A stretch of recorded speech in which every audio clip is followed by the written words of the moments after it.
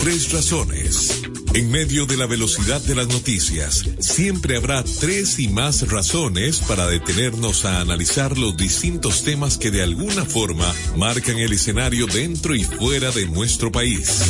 Por tres razones. Conduce Evelyn Fashler, una producción de Noticias Colombia.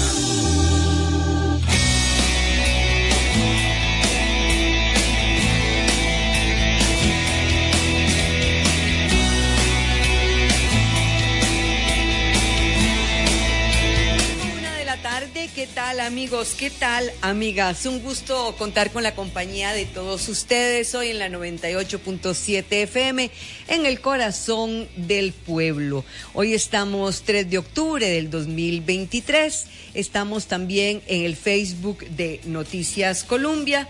Estamos en Twitter, estamos en Instagram. Tenemos habilitada nuestra plataforma de WhatsApp, que es el 70030303. Aprovecho también para invitarles a visitar nuestra página de internet columbia.co.cr y nuestro canal digital, nuestro canal de YouTube.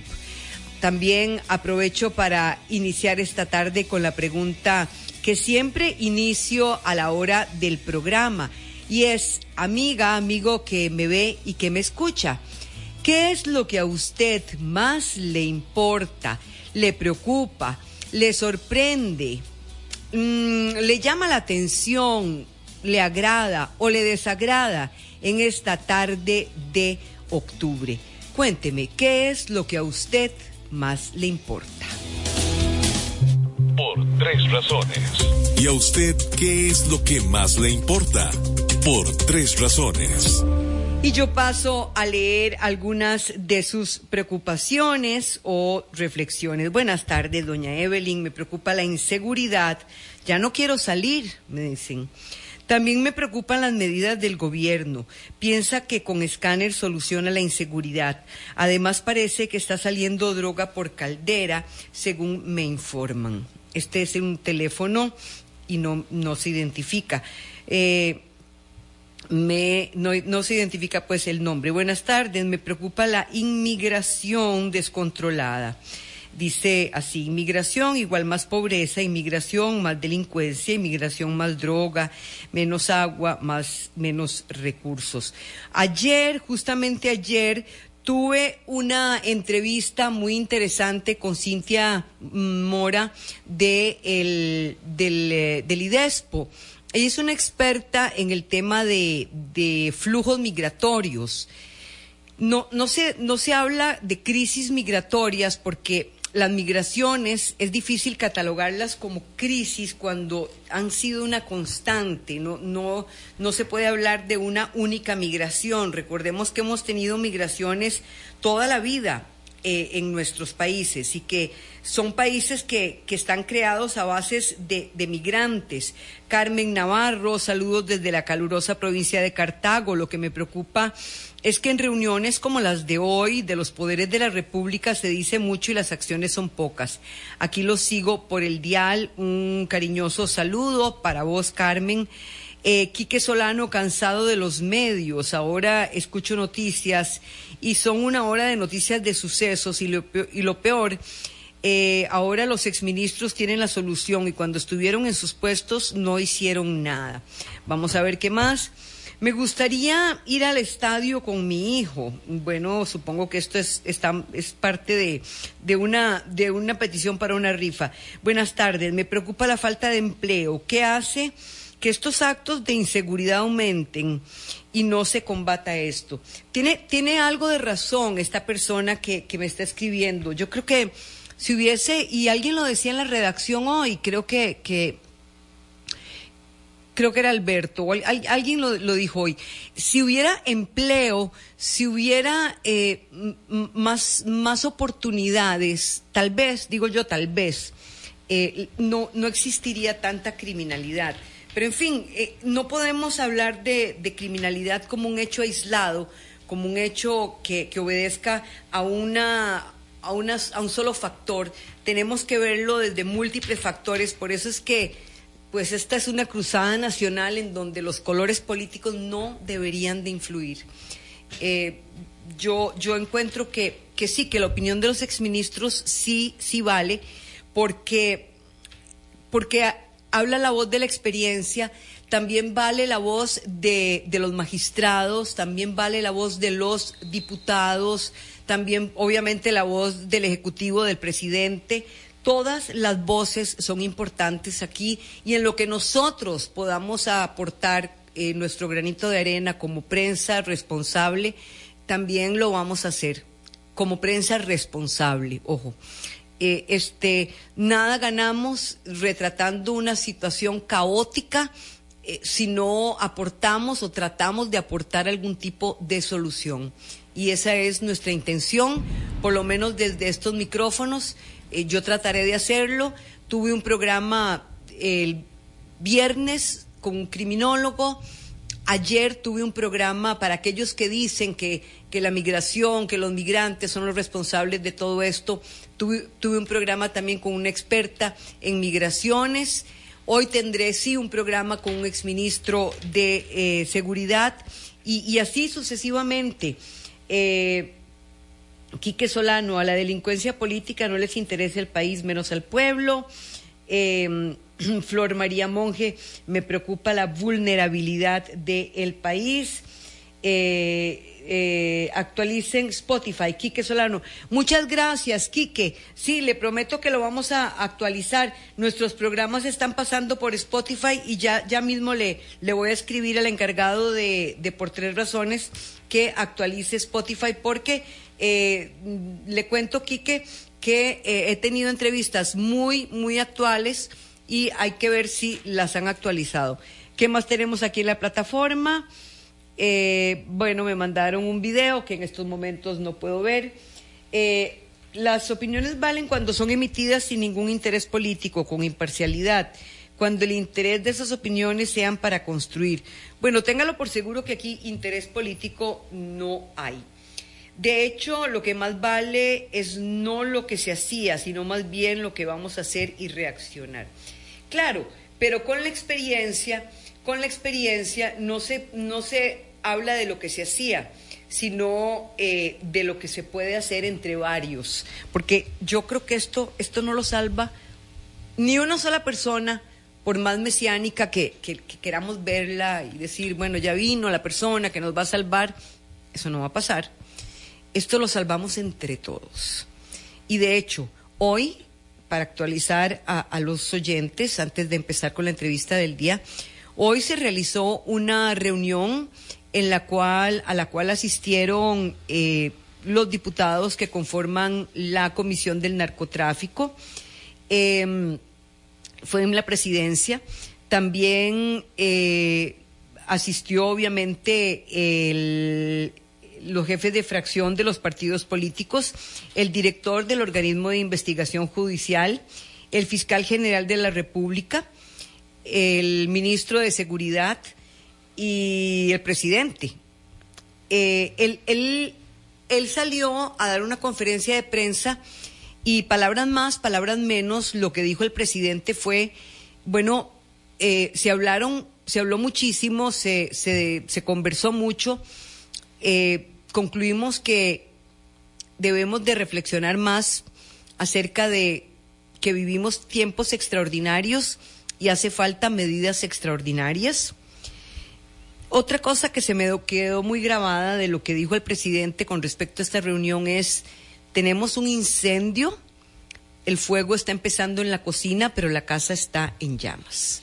Es decir, ya es hora de actuar, ya es hora de hacer algo. Ya no solamente estamos hablando de crímenes en cuanto a volumen de criminalidad, de la cantidad de homicidios que se han dado en el año, sino, vamos a ver, el más reciente que recuerdo yo, han habido más. El ocurrido en Cartago sucedió cerca de una delegación, con lo cual decía don Gerardo Castén, no importa si está o no la policía cerca, y enfrente a una escuela y a plena luz del día. Es decir, ya de verdad poco importa, y con armas de muy sofisticado calibre.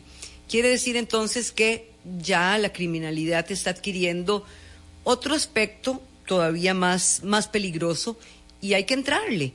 Esta es la segunda convocatoria que se hace, hubo otra convocatoria previa, no sé si se hizo algo al respecto. Me voy a la entrevista del día para escuchar otra voz acerca de esto que nos tiene que conmover a todos y movilizar a todos.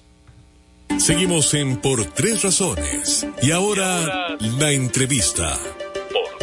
Por Tres Razones.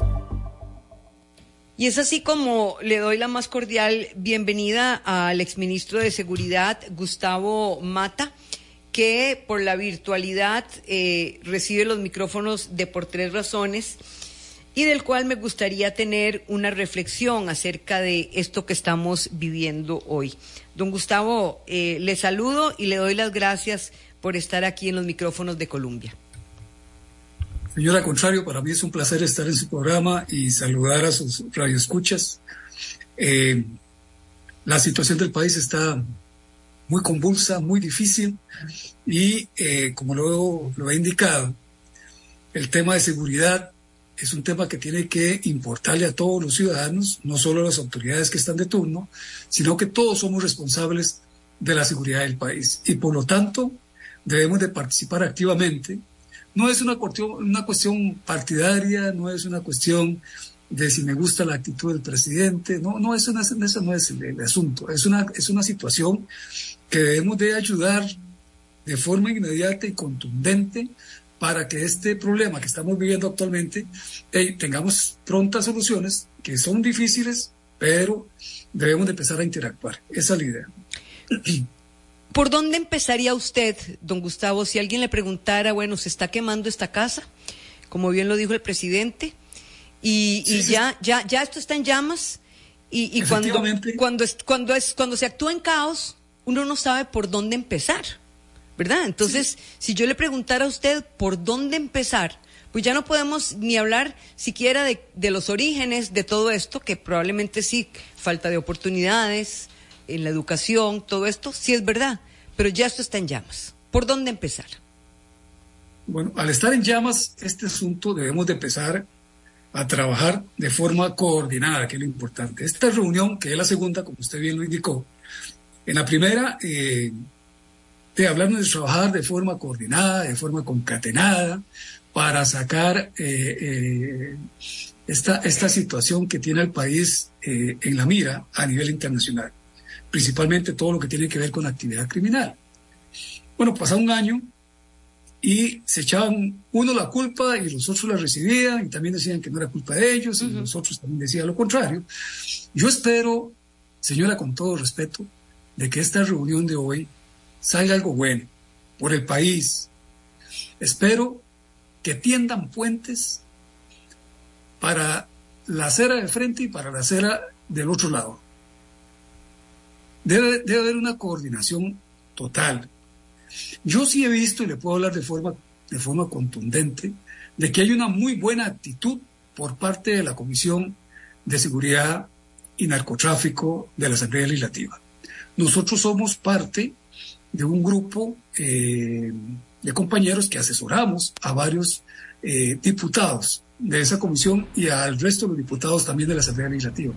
Hemos visto una muy buena actitud de parte de ellos. También he visto una muy buena actitud de parte del presidente de la Corte, de parte del fiscal general y de parte del actual director de OIJ. O sea, en este momento yo creo que es el momento idóneo para atender estos puentes y empezar a trabajar de forma coordinada.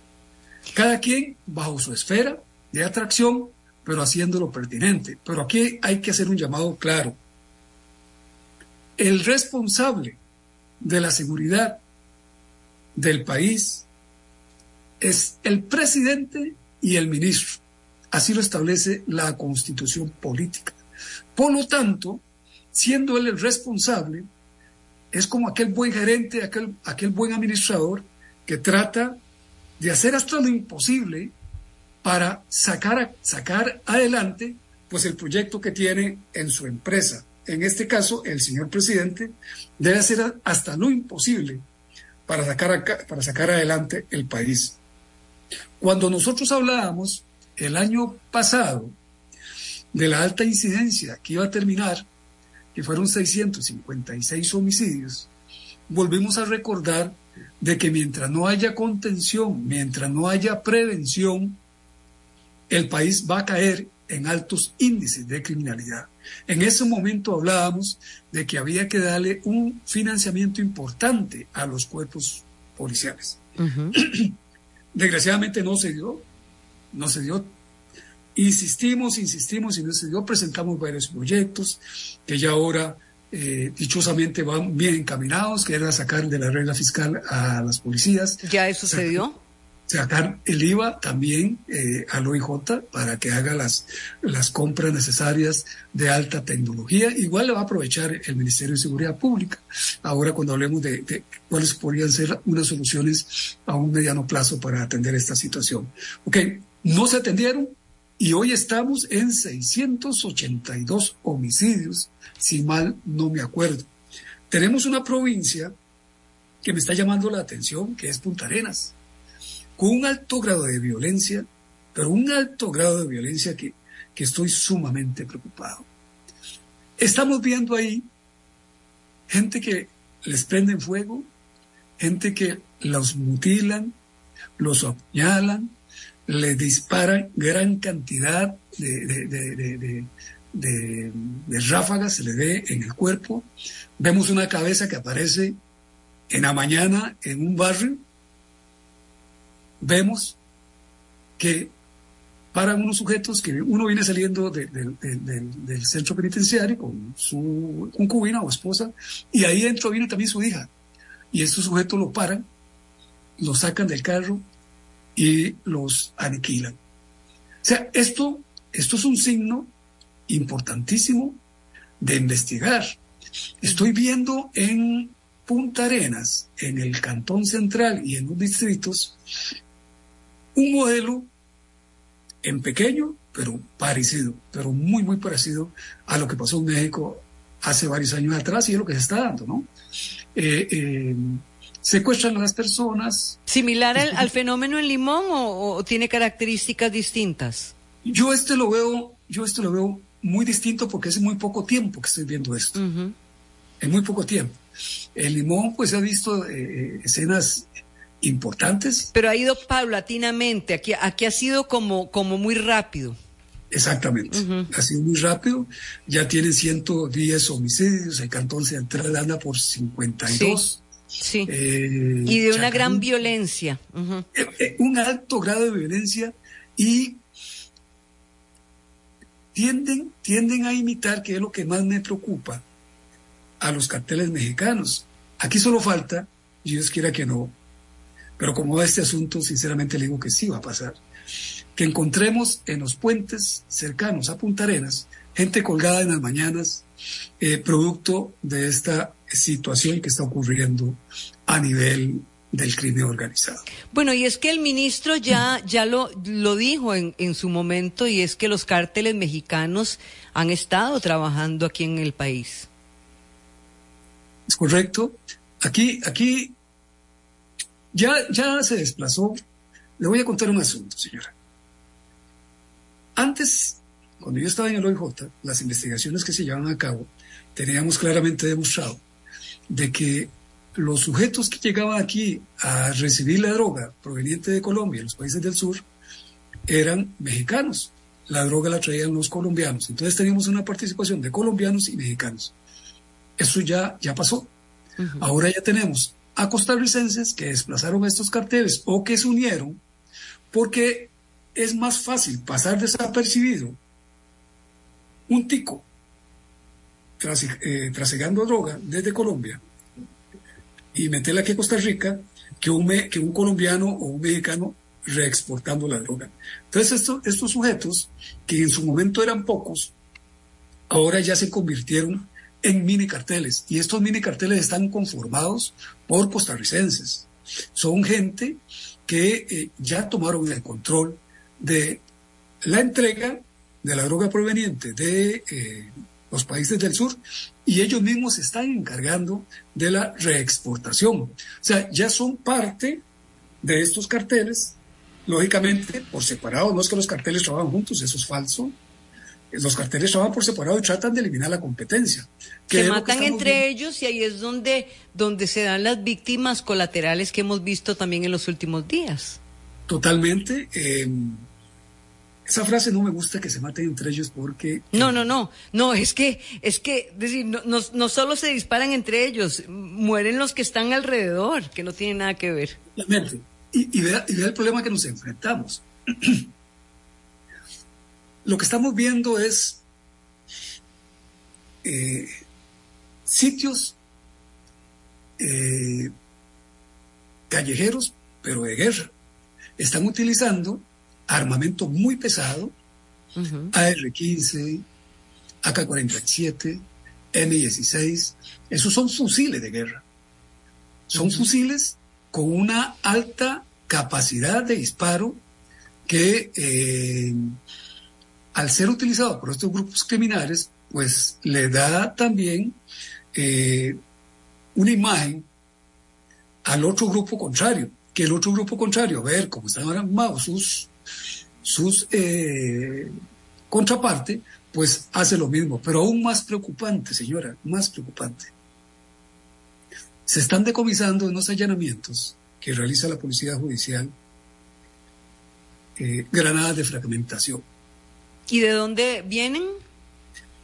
Estamos analizando, estamos considerando que ese armamento, estas armas de grueso calibre, están llegando principalmente del Triángulo Norte, al igual que las granadas. Antes teníamos la creencia de que venían de Colombia, como sí en algún momento se dio, y hace muchos años atrás también se decía de que venía producto de la guerrilla en Nicaragua. Ya eso no es así, porque los decomisos que se están dando son decomisos de armas muy nuevas, que están muy bien cuidadas, y no hay que perder también la perspectiva de que en Costa Rica la munición de esas armas se consigue en las armerías.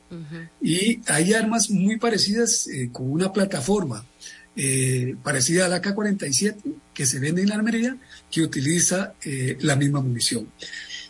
Entonces estamos siendo pues víctimas en este momento de lo que se está generando. Estas armas en Costa Rica se venden únicamente para utilizarlas en polígono, al tiro al blanco. Son armas que, si bien es cierto, hemos investigado y no se han vendido muchas.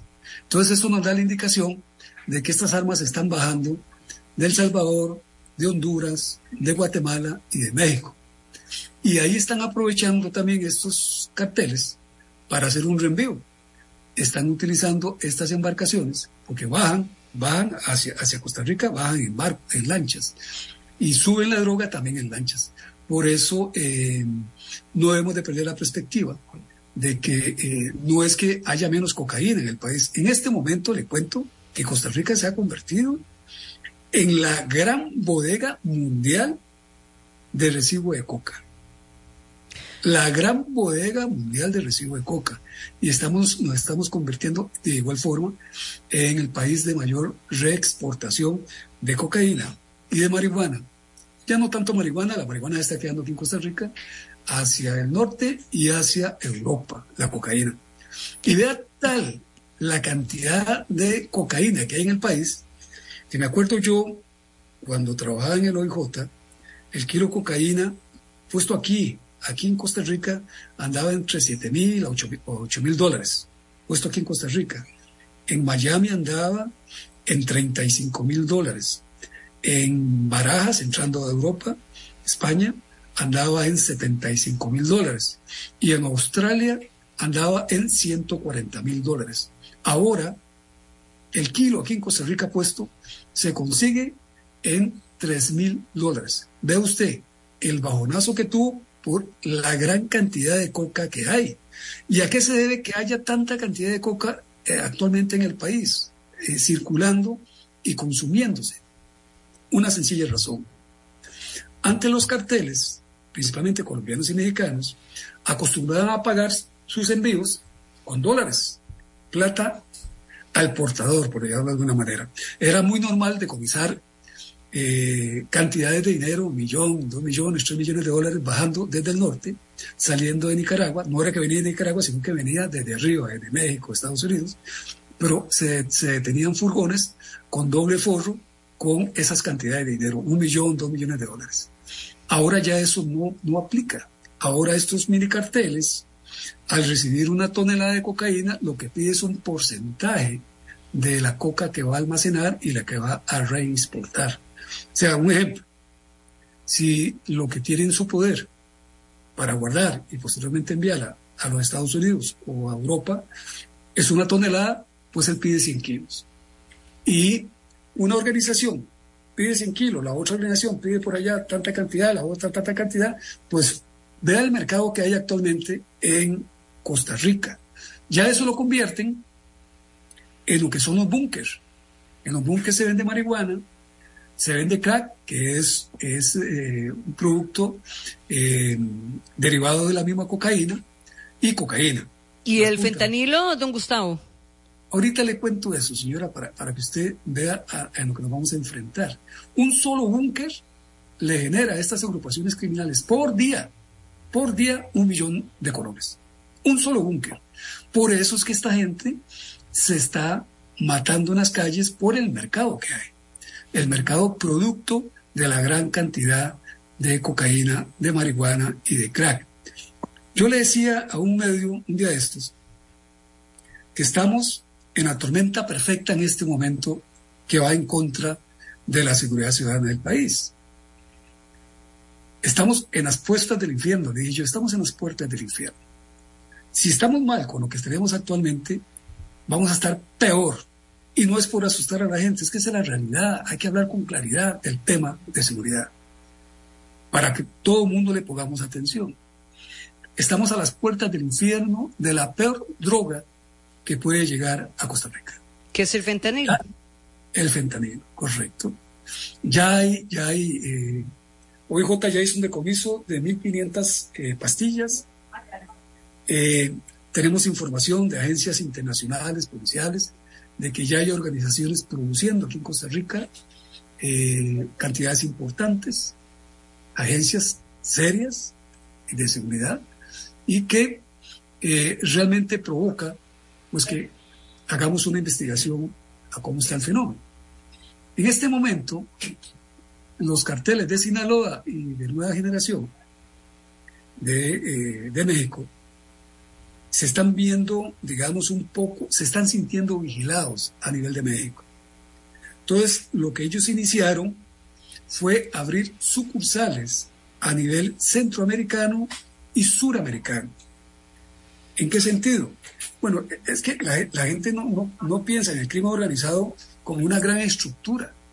Ahí hay abogados, hay médicos, hay contadores, hay analistas, ellos tienen todo. Si tienen la capacidad económica, incluso para hacer lo que hace cualquier empresa, un estudio de mercado. Entonces ellos hacen un estudio de mercado y ven cuáles países les puede a ellos facilitar su actuar criminal. Costa Rica ya fue visualizado en esa línea, ya fue visualizado Guatemala, El Salvador, Honduras y para abajo, pues varios países. Colombia está sumamente preocupado por lo que está pasando también, que ya tienen ese monstruo encima.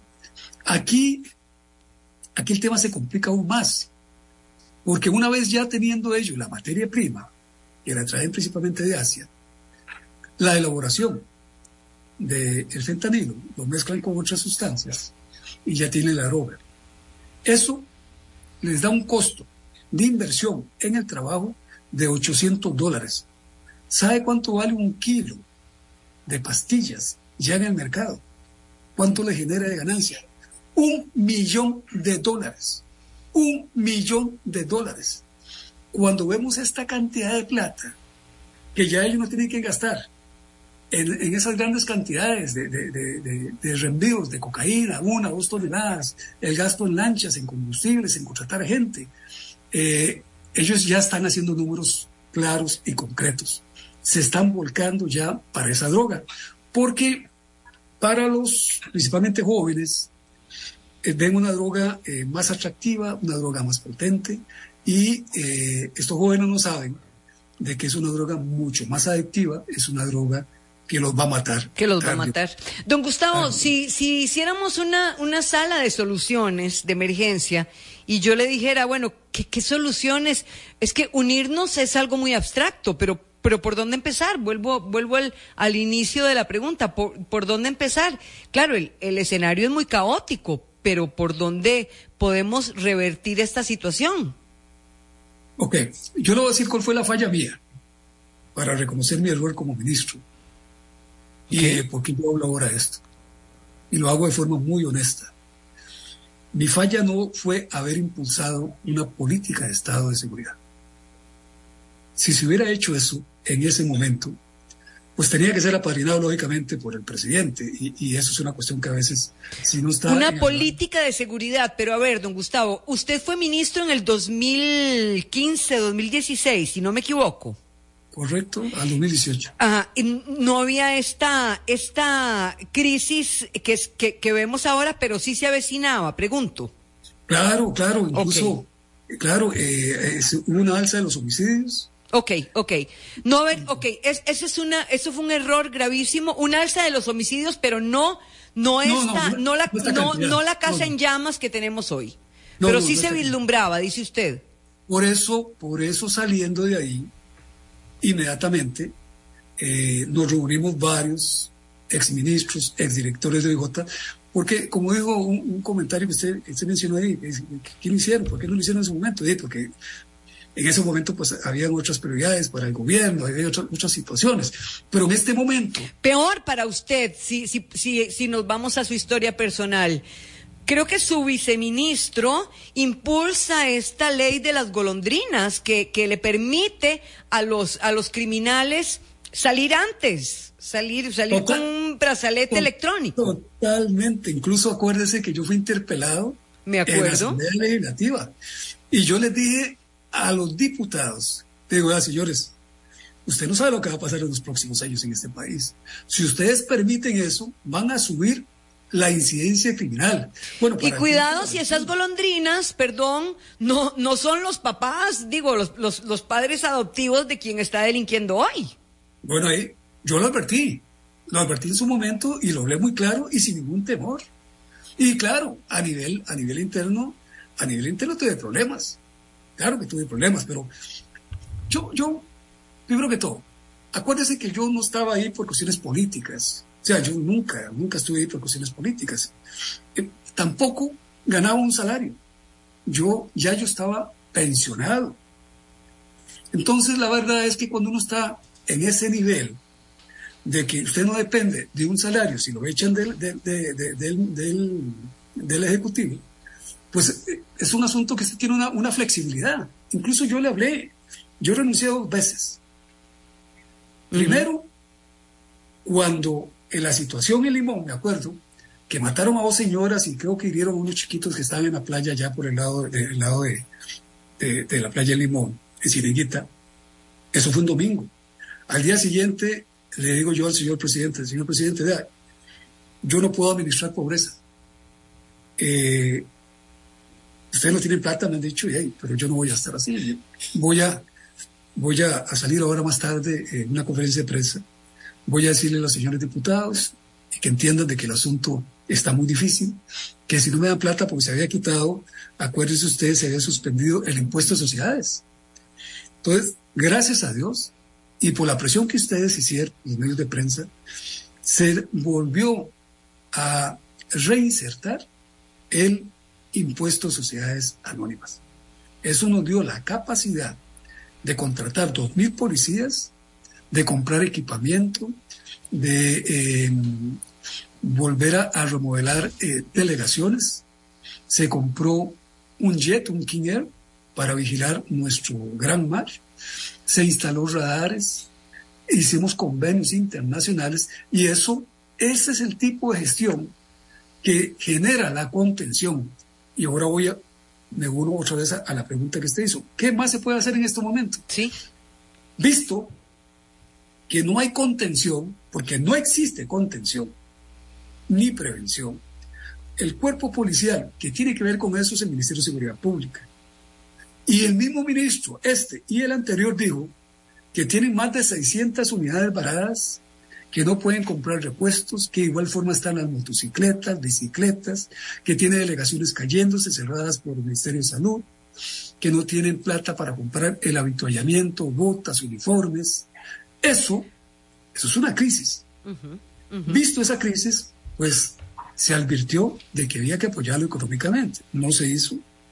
Ahora supuestamente le van a dar una cantidad de plata importante, pero esa plata no es para invertirla en seguridad, esa plata es para pagarle salarios, aumentos de salario a los compañeros de fuerza pública y al resto del Ministerio de Seguridad Pública.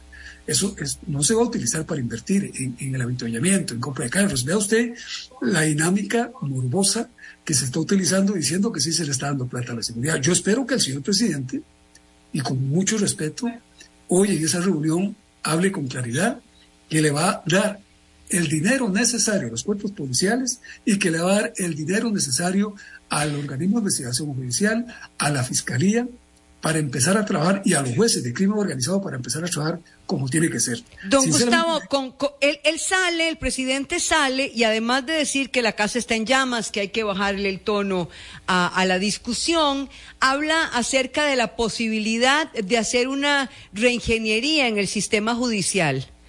¿Qué opinión le merece a usted? Y muchas de las personas que me escriben aquí en el 70030303 o en Facebook hablan de que las leyes son muy flojitas para quienes delinquen, para los criminales, que al ratito ya están libres cometiendo los mismos crímenes y que hay que hacer leyes más fuertes. ¿Qué opina usted en general del Poder Judicial, de las leyes que se les aplican?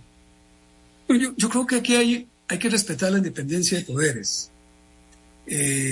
Acuérdense que yo trabajé durante 35 años en el Poder Judicial, siempre como policía, como miembro del OIJ, y nunca es bueno que otros órganos o otros poderes se metan dentro de la estructura, ya sea de la Asamblea Legislativa o del Poder Judicial o del Poder Ejecutivo. Para eso está creado y fue creado este país de forma armoniosa. Y creo que esos pesos y contrapesos son los que nos han conservado en esta democracia durante tantos años. Sí es cierto que hay que reformar ciertas leyes, incluso ya hemos direccionado con proyectos que han salido desde la Comisión de Crimen Organizado del Colegio de Abogados, y tenemos otros proyectos también que van en camino. Pero, nuevamente, que se hable de que el Poder Judicial está fallando, los jueces, los fiscales y el organismo de investigación judicial, me parece que no es justo, porque los jueces resuelven conforme a derecho, no son jueces de conciencia. O sea, el juez no puede resolver un caso porque la sociedad diga que es un caso sumamente grave. Si el juez no tiene la prueba y el fiscal no le da la prueba, ¿cómo va a hacer para condenar? Estamos en un sistema que es un sistema garantista. Sí, claro que es un sistema garantista. Pero así fue creado nuestro órgano judicial. Por eso le digo a usted de que sí se puede, de alguna manera, reestructurar cierta normativa. Una de las que yo pensaría en este momento es este juez de la ejecución de la pena. Lo siento que está muy suelto, es de un pensamiento muy liberal. A este juez hay que meterlo claramente en la situación del país. Es un juez que hay que hablarle claramente que él no es el que manda el país, que él no es el que decide con respecto a quién sale y a quién no sale. Ahí sí yo creo que hay que generar una idea. Le voy a vender esto, señora. Pero ve, yo le voy a vender esto a usted, don Gustavo, antes de que usted me venda lo otro a mí. Usted, el caso de San Carlos, un hombre cumple una pena tenía una pena y va a salir en el 2025, pero sale en el 2021. Lo primero que hace cuando sale es buscar a una muchacha, abusar de ella y matarla. Terrible. Entonces, en la cárcel no se curó, no se compuso, porque estuvo 20 años en la cárcel. Y cuando salió, como tuvo una pena menor, y aunque lo hubiera tenido igual, hubiera salido y hubiera matado a la muchacha. Entonces, ¿qué nos queda? ¿Qué sabor nos queda? Bueno, que la cárcel no cura, que más bien la gente sale peor y ya no sabemos ni qué régimen es mejor, ya no sabemos los derechos de quién estamos cuidando. Es que aquí lo que hay que analizar es lo siguiente. Con respecto a este caso, el sistema mató a esta pobre joven. El sistema mató a este pobre. Y el sistema judicial junto con adaptación social. Claro. El Instituto de Criminología, que es el que le recomienda a este juez este tipo de situaciones. Esto es una víctima. Esta es una víctima y la familia aún peor. Claro. Que esta pobre muchacha fue sometida a esta situación por esta recurrencia de los jueces de esa instancia de ejecución de la pena. Me parece penoso. El país está en deuda con esta familia por esta situación. Un sujeto, y le digo yo por mi experiencia, un sujeto que fue condenado por violación 1 y 2 veces, eso es un chacal, eso no tiene reparo, ese sujeto va a salir a hacer lo mismo, señora, se lo digo yo con la experiencia en el campo de investigación. Hay casos en que hay que parar esta liberación de sujetos, que es la idea que le quería vender. Bueno, lo escucho. Vea, los sujetos que hayan sido condenados por homicidios, por asaltos, por violaciones y hechos graves, cite cualquiera, estos sujetos tienen que cumplir la pena. O sea, ahí no hay nada que hacer. Si los condenaron a 25 años, pues que mueran los 25 años en la cárcel, si es necesario, pero no tiene que salir antes. Pero hay gente que está en la cárcel que no tiene que estar ahí. Y le voy a decir lo siguiente. ¿Qué hacemos nosotros teniendo a estos padres de familia que no pagan la pensión y los meten presos? 2 cosas está pasando. Una, que durante ese preso, ese sujeto no va a pagarle la pensión a sus hijos o a su esposa. No, porque no trabaja. ¿Por qué no ponerle un brazalete a este sujeto y lo tenemos vigilado que esté trabajando en tal lado para que sí, con esa forma, pues le pague la pensión a su familia? Eso, ahí liberamos espacios. Creo que había en aquel entonces que hice la consulta, eran 1,700 o 1,800 personas detenidas por pensión. Eso es un tema que hay que analizar, pero la ley no lo permite. Vea usted el relajo. Sí puede salir un sujeto que haya sido condenado por homicidio y lo sacan con un brazalete para que se vaya para la casa. Entonces, ¿de quién es la culpa? ¿De las leyes o de quienes ejecutan la ley? Yo diría que hay una combinación.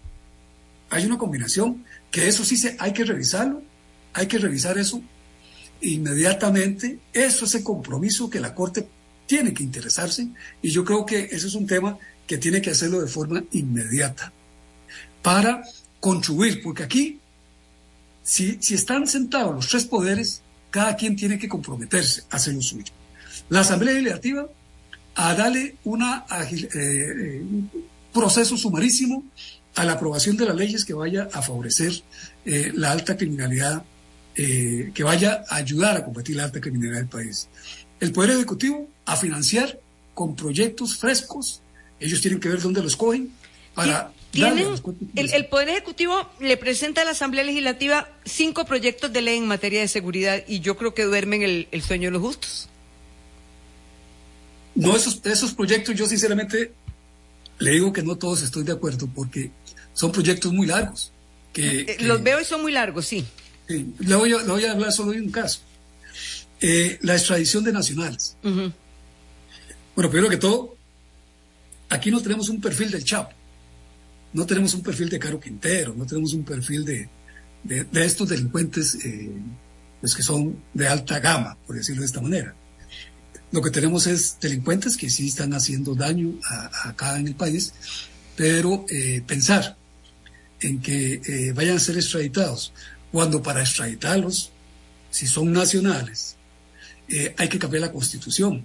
Imagínese usted cuánto vamos a durar cambiando la Constitución. Hay que hacer toda una reforma a esa Constitución.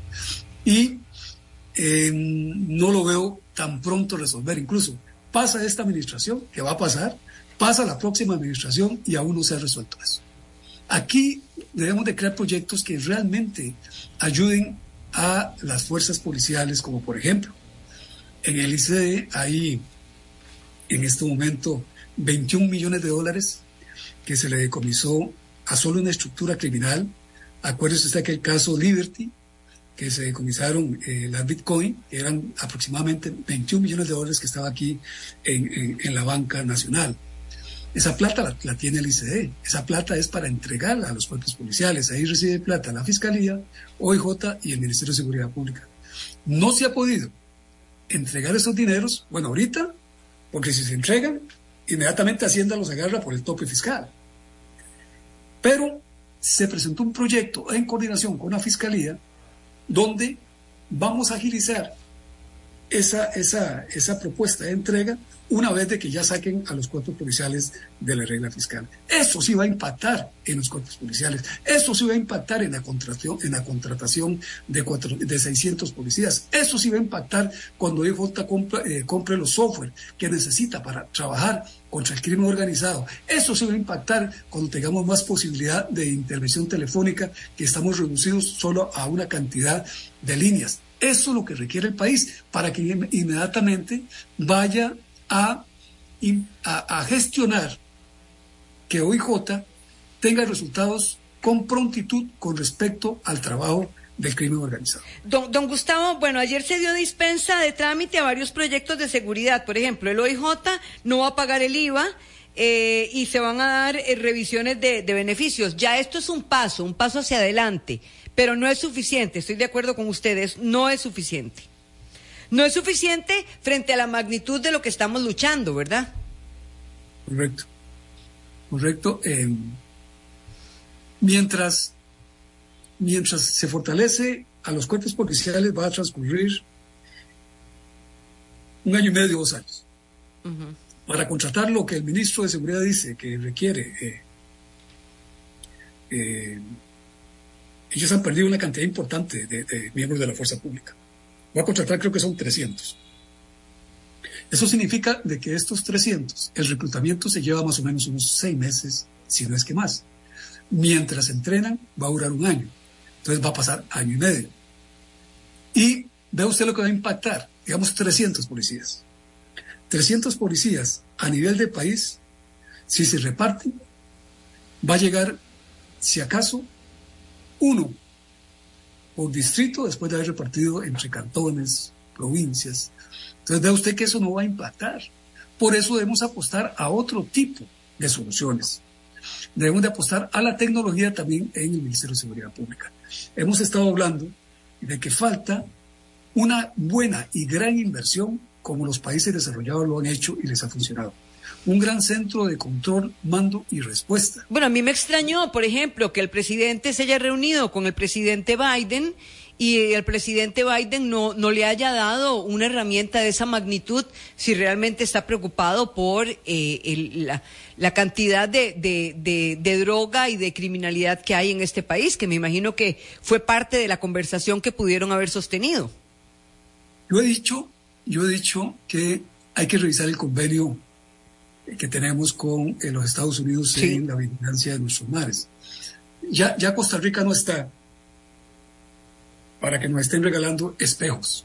Para jugar de chapitas, como dijo el propio presidente. Yo creo que ya estamos requiriendo de una ayuda mayor y que también tenemos un problema mayor, ¿verdad? Y si nos comprometemos a ayudar, también podemos de alguna forma exigir. No, es que hay que hacerlo. El canciller en este momento juega un tema importantísimo. Ok. El canciller debe fortalecer las relaciones internacionales. Y hablando claro, hablando de forma concreta, diciendo que si Costa Rica es la última frontera que les ha funcionado a ellos, y así lo han dicho, históricamente, pues no debemos ser mezquinos en nuestro pensamiento. Es que nosotros seguimos pensando en pequeñito, que nos regalen 2 patrullas, que nos regalen 2 radios, unos drones. No, eso no lo necesitamos. Necesitamos tecnología de alta gama, necesitamos radares, necesitamos escáner, necesitamos aviones, necesitamos barcos, y hay que decirlo así. Ve usted Ucrania. ¿Cuánto ha fortalecido los Estados Unidos y Ucrania? Un solo cañón, o no sé cómo se llama este tipo de armamento que utilizan, vale $75,000, uno solo, del equipamiento que le está dando, y se lo está dando casi que de forma inmediata cuando se lo autorizan, y nosotros estamos combatiendo fuertemente aquí en Costa Rica, que estamos sufriendo por esta situación y que somos, repito, la última frontera exitosa que ha tenido los Estados Unidos. Ellos ya tienen que valorarnos diferente a nosotros. Y yo creo que los señores diputados, el próxima extensión del permiso, del convenio, deben de llamar a cuentas a la embajada y decirles: señores, necesitamos más aporte de ustedes. Vean lo que está pasando aquí en Costa Rica, ustedes tienen que ayudarnos, porque si somos un país que ha dado la lucha con ustedes frontalmente, pues tienen que ayudarnos. Vamos a las conclusiones finales, don Gustavo Mata, permítame. La cereza en el pastel. Por 3 razones.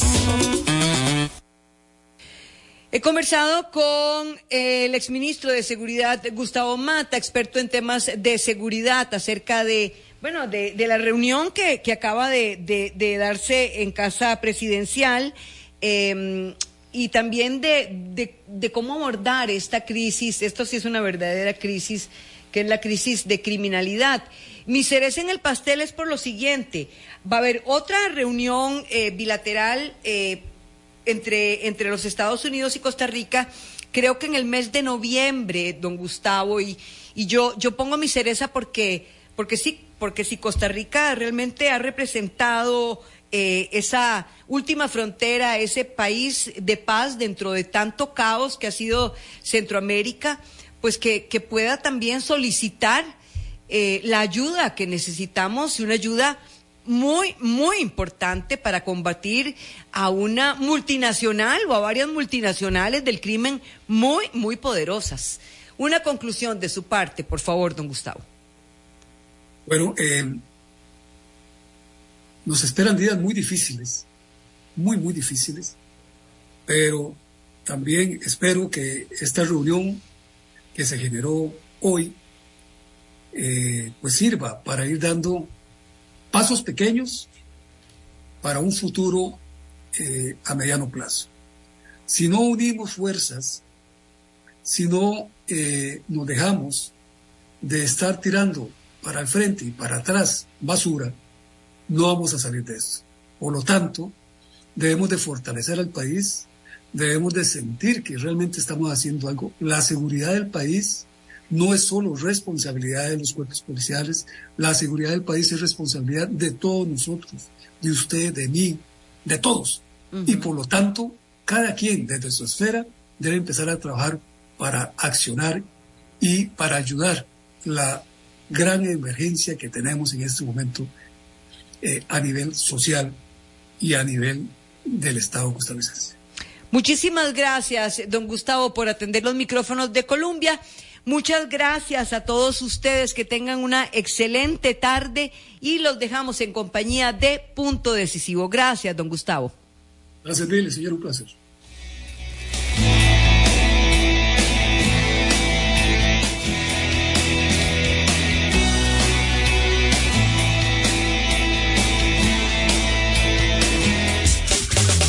Finaliza Por 3 razones. Le esperamos de lunes a viernes a las 3 de la tarde para analizar los distintos temas que marcan el escenario dentro y fuera de nuestro país. Por 3 razones. Una producción de Noticias Colombia.